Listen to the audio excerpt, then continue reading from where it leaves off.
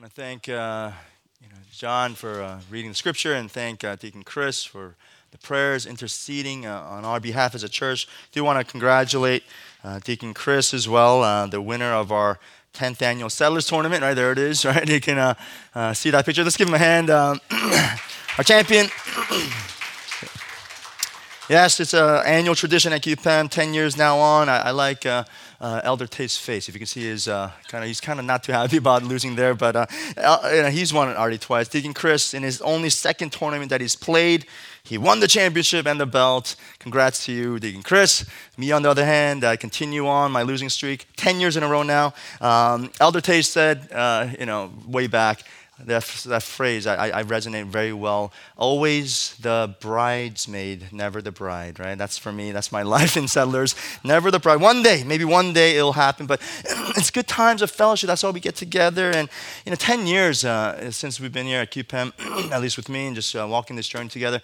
Have times of fellowship like this, have a lot of fun. But today's a special day at church as well because we celebrate our greater church's 46th year anniversary. Like, think about that. 46 years of God's faithfulness over KAPCQ. Praise God for that, right? I mean, wow. 4 decades long, continuing on. And today, as QPEM, also on the same day, we celebrate QPEM's 26th year anniversary.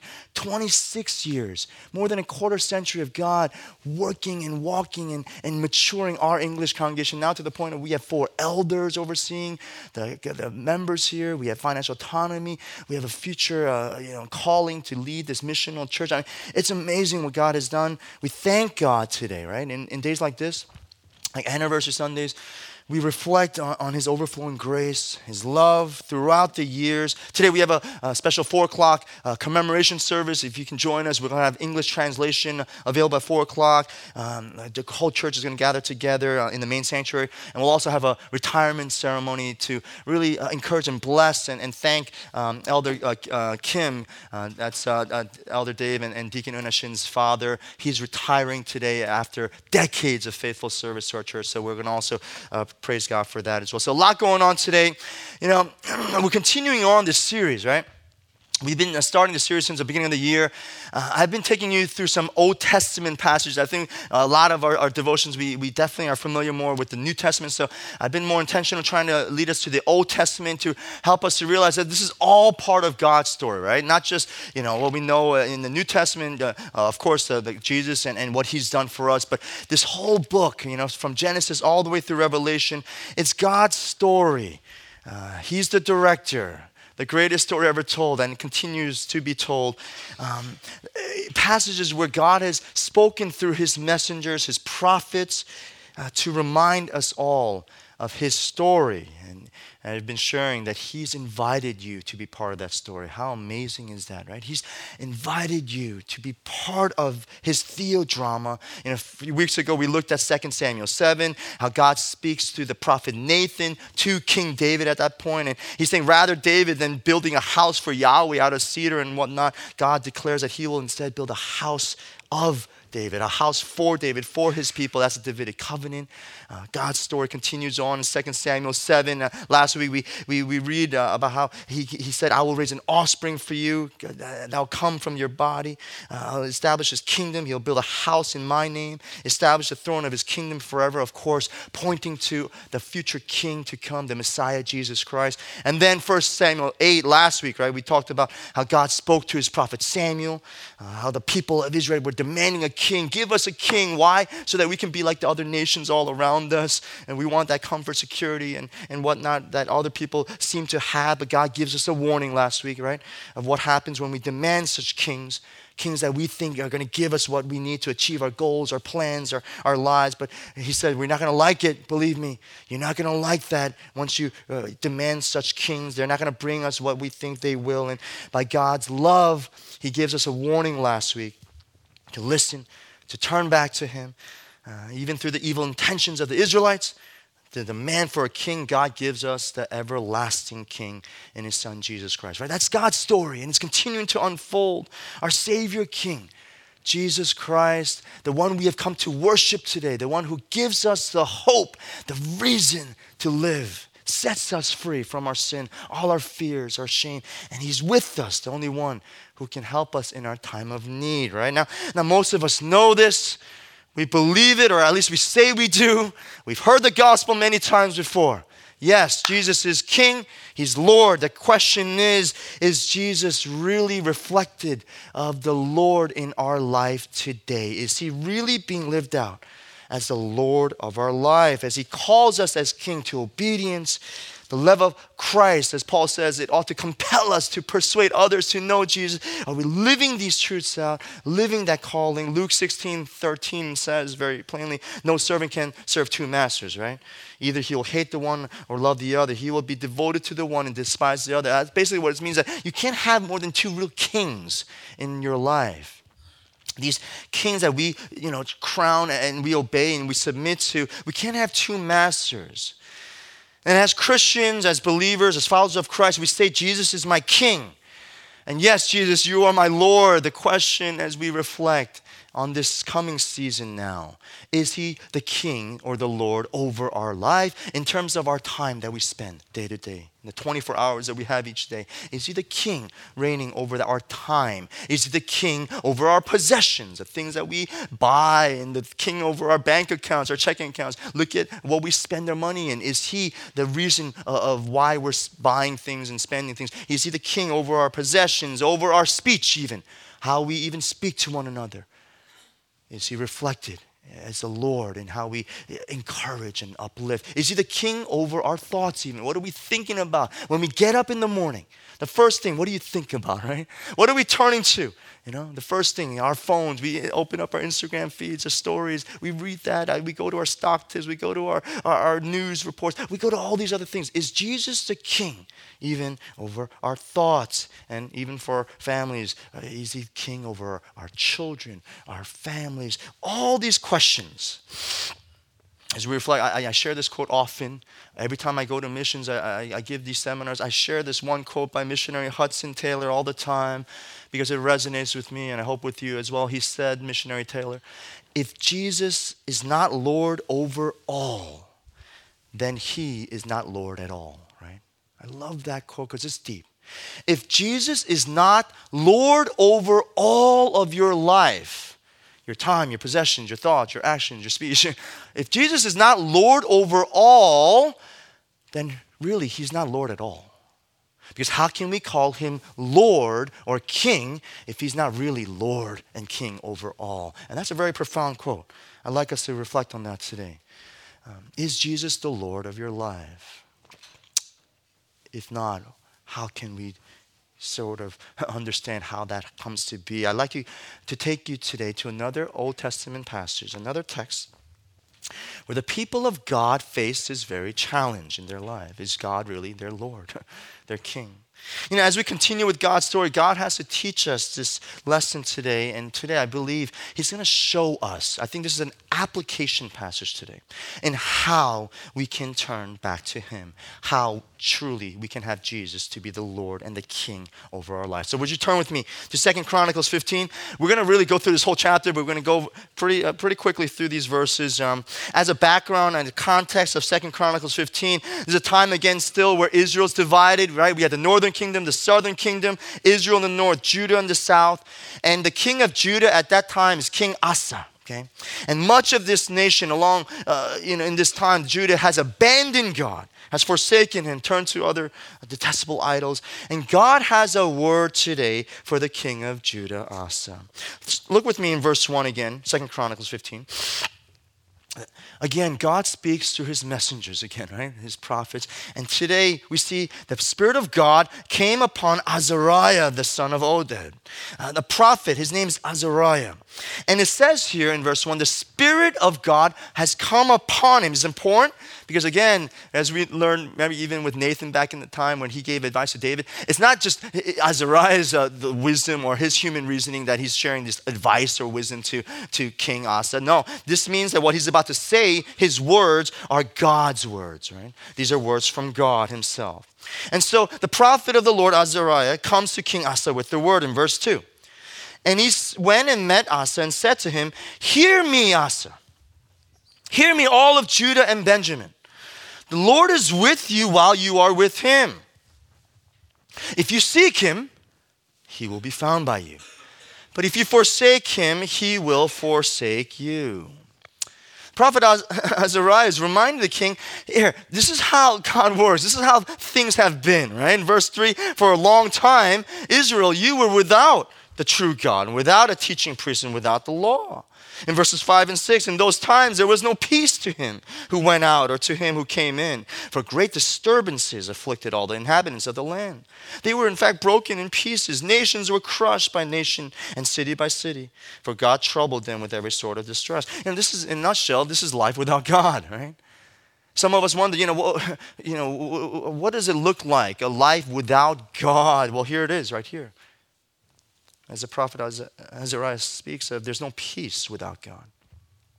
He says there's great disturbances afflicting all the people. Nations are crushed and broken.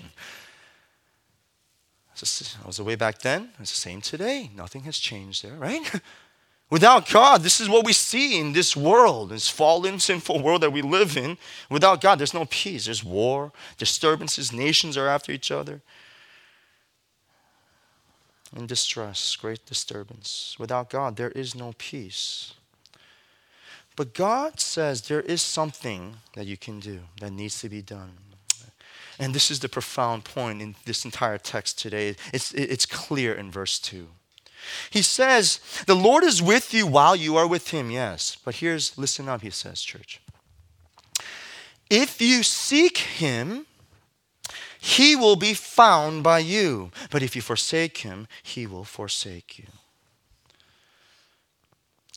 Without God, there's no peace. But if you seek him, he will be found by you. Sometimes,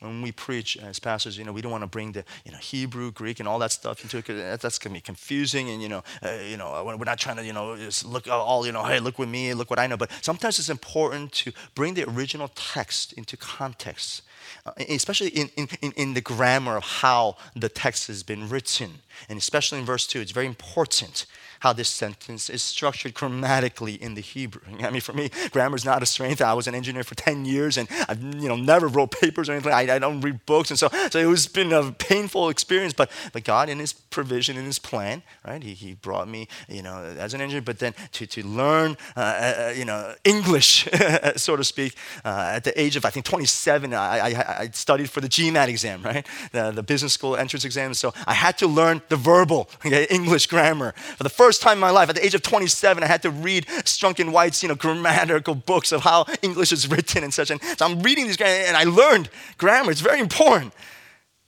And as I'm sharing this, and now, and I'm seeing this passage, there's a very important difference grammatically between some verbs that we see in Scripture that are active verbs and that are passive verbs. Let me explain what that means. There's some commands or imperatives that God gives in the Bible that are active verbs. That means that the subject is the one that's performing this action, and then some commands that we see that are passive, where the subject is not performing the action. In fact, the action is being performed on the subject itself. For example, this morning, I drove to church, right?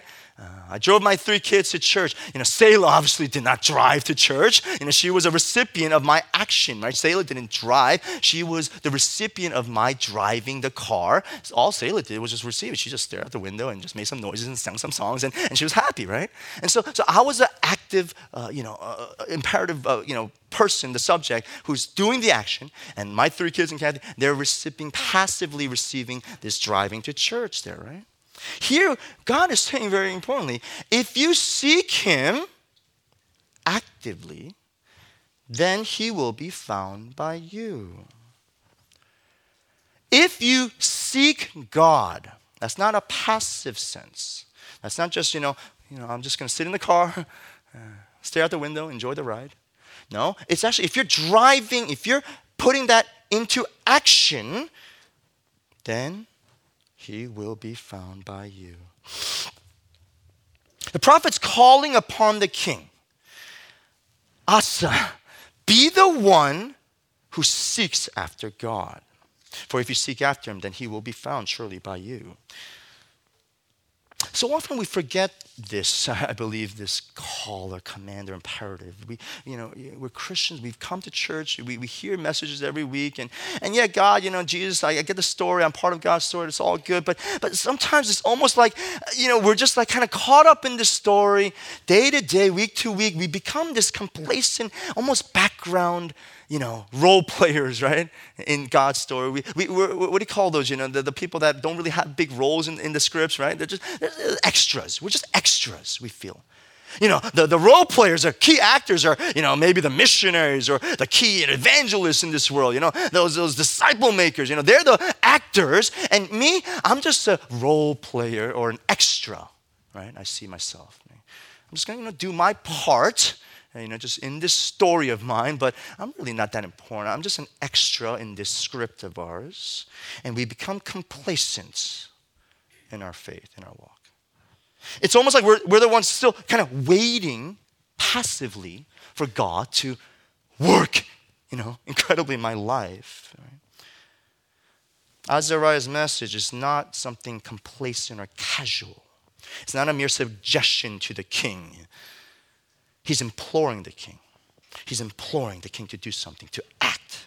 He's not just saying, just keep wandering your life, Asa. Maybe, you'll end up stumbling upon God one day, or maybe you'll find that. No, he's challenging Asa, calling him. His message is intentional. Seek the Lord, Asa. Seek him actively. Take action in your life. You're not just an extra. You're an actor and an actress in the greatest theodrama. Here's your role. Take it. Take action. Seek the Lord, he says. Now, it's interesting what Azariah says next. See, what happens after you take action and seek the Lord is very interesting. Again, if you seek him, verse 2, if you seek the Lord actively, intentionally, he will be found by you. If you seek him, he will be found by, God will be found by you. What does that mean? I looked at different versions of this verse here. The most literal translation of the Bible that we have is the NASB, right? We use the ESV, but the most literal, Hebrew to English translation we have is the NASB Bible. And what the NASB says is, if you seek him, he will let you find him. That's interesting. If you seek him, God will let you find him. The difference is subtle but very important. How so? What's God saying? That what does that mean by that, right? We often think, again, God's, he should be the one seeking after me. God's the director. He's supposed to be directing me and all that stuff. Yes, of course, that's true. But here, God is showing us and teaching us there's actually another way that God is actually seeking after us. There's another way that God seeks after you. It's not just, just blatant, he just, comes after you and grabs you and just pulls you out of your miry pit and just says, come on, just get back. There's sometimes he does that, right? But there's another way here that God seeks after us. And we see here, God seeks us by how? By desiring to be found by us, church. God seeks us by desiring to be found by us. If you seek him, God will let you find him. Think about that for a moment. What does that mean? I thought about maybe an analogy here. You've all played hide and seek. We love hide and seek. We've grown up playing hide and seek. Who doesn't like playing hide and seek as a kid, especially, right? I play hide and seek quite often at home with my kids, right? The 3 kids, Caleb and Luke. Of course, now they're experts at the game, right? They know exactly where to hide, the crevices in the household. They're super quiet. They understand the context of the game. It's me, Daddy, closing my eyes for 30 seconds or whatever, and then trying to find them in this house. And if I cannot find them, they win. They get the concept of this game. Selah, on the other hand, she doesn't quite get it yet, right? She's a little over 2 years old, and she loves to play the game with us, and she wants to come join our family hide and seek game, but she doesn't quite grasp the object of this game, right? for Selah, the fun is actually not in actually, trying to hide and be quiet and whatnot, or trying to, find someone, just where they are. It's entirely in something else. And see what she does is says, Daddy's closing my eyes for 30 or seconds or 60 seconds. And Selah, she makes me close my eyes. She gets that part.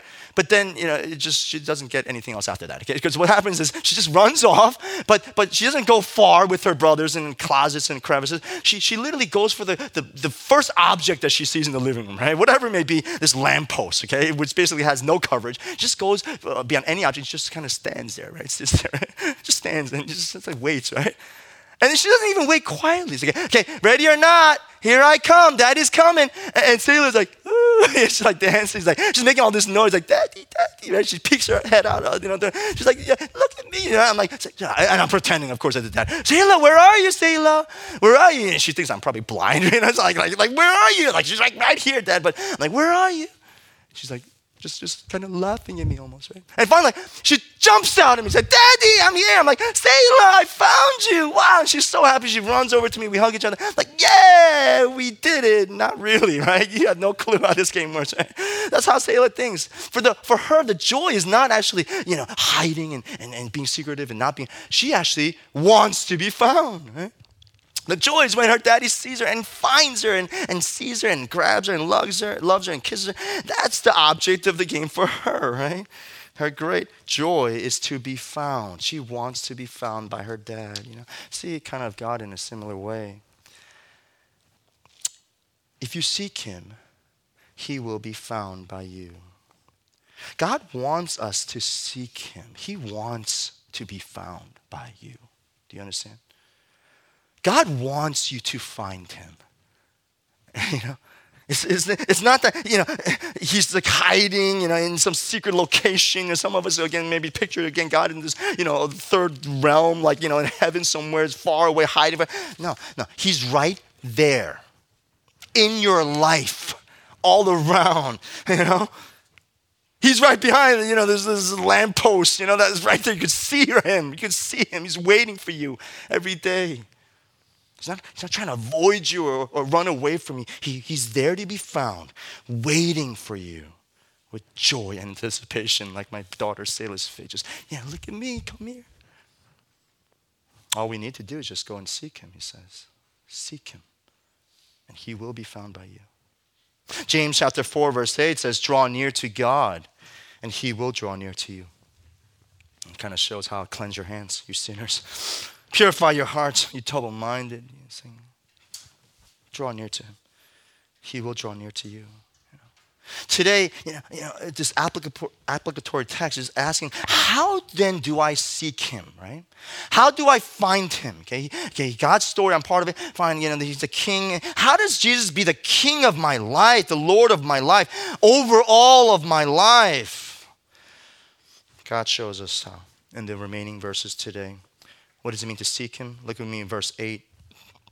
It says, as soon as Asa heard these words, prophecy of Azariah, the son of Obed, he took courage and he put away the detestable idols from all the land of Judah and Benjamin and from the cities that he had taken in the hill country of Ephraim. And he repaired the altar of the Lord that was in front of the vestibule of the house of the Lord. You see what Asa is doing here, church? How do we seek after God? What did Asa do?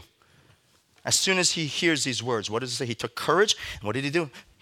First thing he did, he put away the detestable idols. In his life, in his land, he put them away. What's the first step in seeking after God truly, that he would be found by us? Get rid of the idols in our lives. We heard this term idols before. What does that mean? These are things that are distracting us, getting in the way of this love relationship with God. Okay? Remove these things, the obstacles that are preventing us from seeking or finding the Lord. What are these things in your life, in our lives, that are preventing or getting in the way of seeking after the Lord every day? This is probably the biggest thing, right? For me, right? We're literally stuck on this. It's sad, but that's the society, the generation that we live in.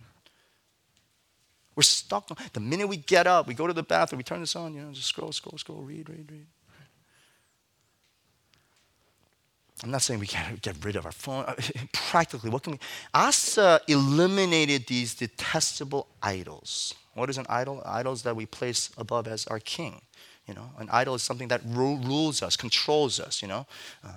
Forces us to do whatever the idol is meant to be worshipped, how in whatever way. And it's forcing us to obey and follow. And what Asa did is he eliminated God. He got rid of these gods, these false gods, these shrines and temples that were competing with the people's devotion for the only God, Yahweh. He got rid of it. He just did it. I mean, how? He literally just got rid of it. I mean, what else is there to say? He got rid of it, cleaned house. It's not easy. No one's saying this is easy by any means. No, in verse 8, it says very clearly, he took courage at the beginning of verse 8. Asa took courage and put away the detestable idols. Yes, it takes courage. It takes courage to put away counterfeit gods, false glories that we have in our lives.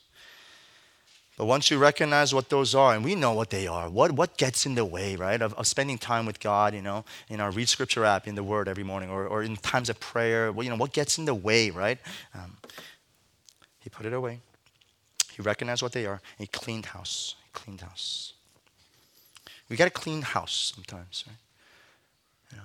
To make space for something or someone else, you got to clean house. Make space for that, right?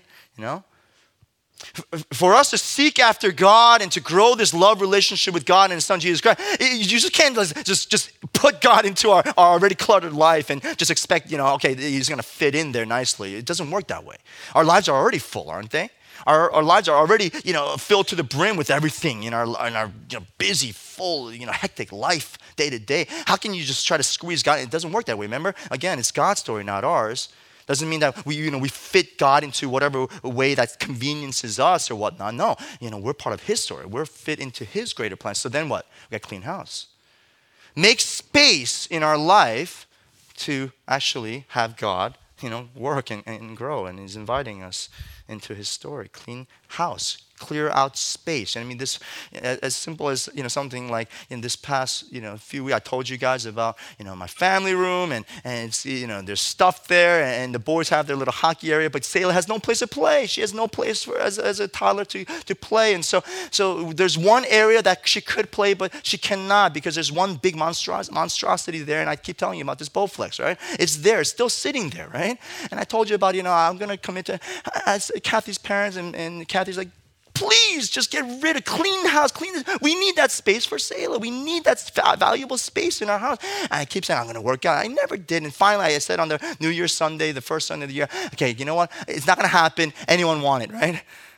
And Levy said, yeah, I'll take it. I'll take it. All right, then let's do it. It's yours. Come on. And so we said it this Saturday. Levy's coming with some other young adults with a U-Haul truck. He's going to take away this monstrosity, this Bowflex that's been sitting there for 10 years now. He's going to take it away out of my house into yours and Benita's. Okay, Levy? Enjoy that, Benita, wherever you are.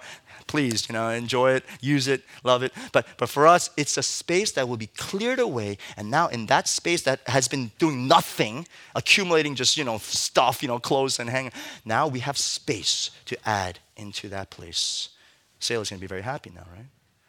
Sometimes we need to clean house. We need to actually take action and make some decisions to clean out some things in our life. Can't just fit some things in when there's no space to do so, right? Spiritually, we need to clean this place in our hearts. I wrote this quote. It says, the turning point in our lives is when we stop seeking the gods that we want and we start seeking the God who is. And that's very profound. This turning point, I'm telling you, in our life is going to be, it's going to be profound. When we hear that, meet this moment of epiphany. The turning point is when we stop seeking after the gods that we think that we want. Give me a king like the nations. I want this, I need this.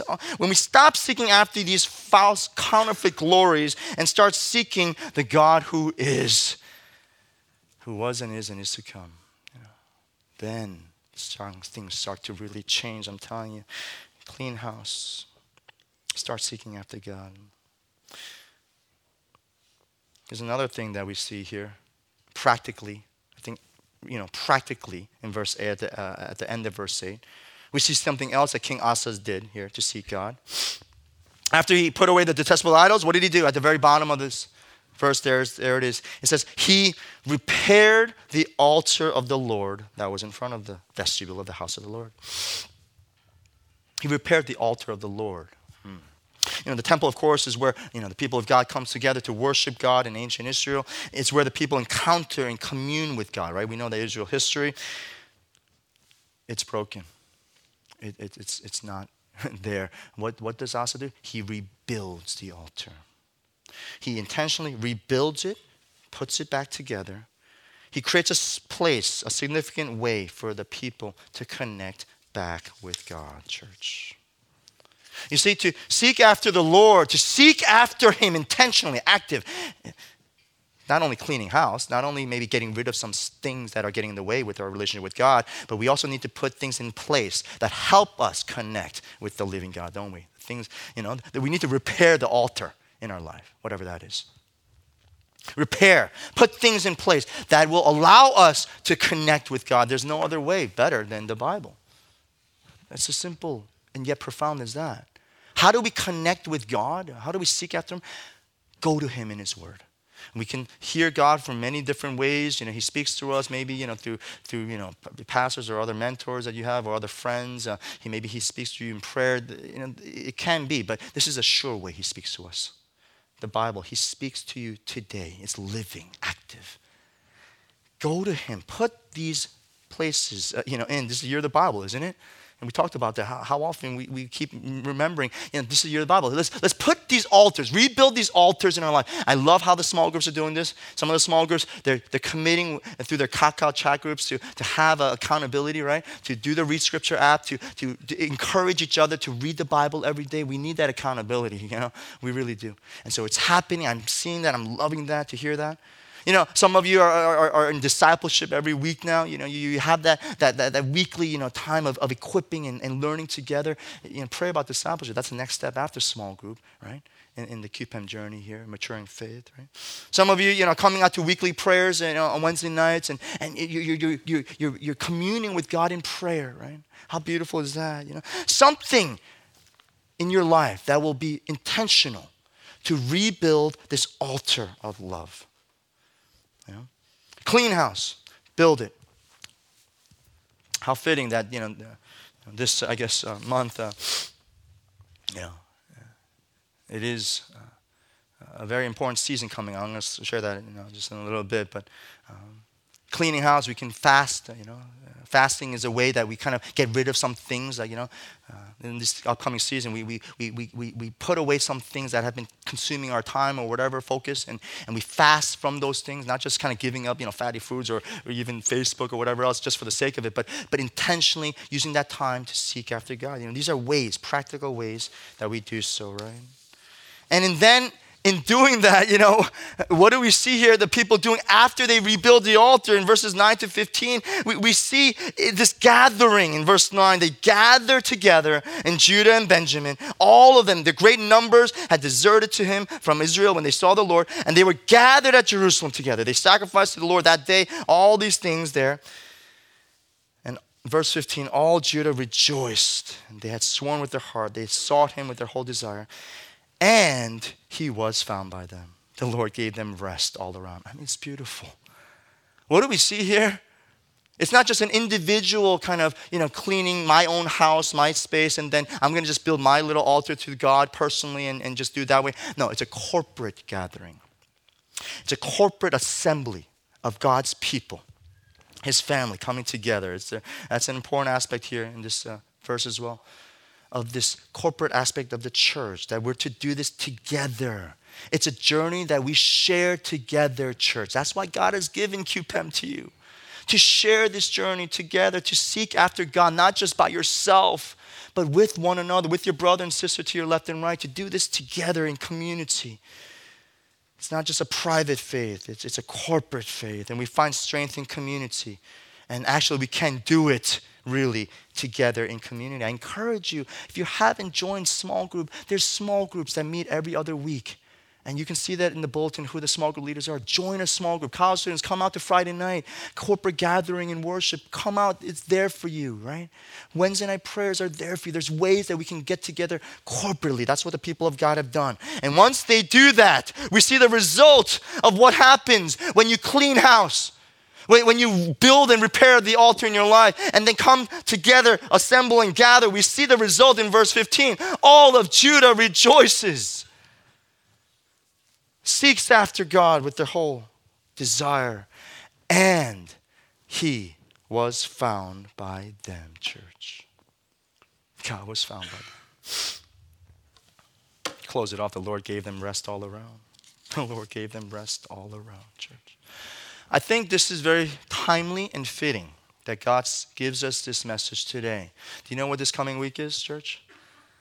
It's very significant, right, in the Christian calendar. You know what Wednesday is? Ash Wednesday. It begins the 40-day period that we celebrate, commemorate in the church, right? Not just a Catholic church, but in Protestant churches as well. We observe a 40-day period before Easter. We're called to come together, to take inventory of our life, commune with God more intimately, clear out space and take away these distractions that are keeping us from a commitment with Him. And in essence, we're preparing this season of growth to celebrate the greatest joy we have on Easter Sunday, the Lord's resurrection, right? Jesus Christ, right? You know, we're getting there. Next Monday, the KPCQ, our greater church, is going to start the 40 days of Lent prayers. And that's amazing that they can do that.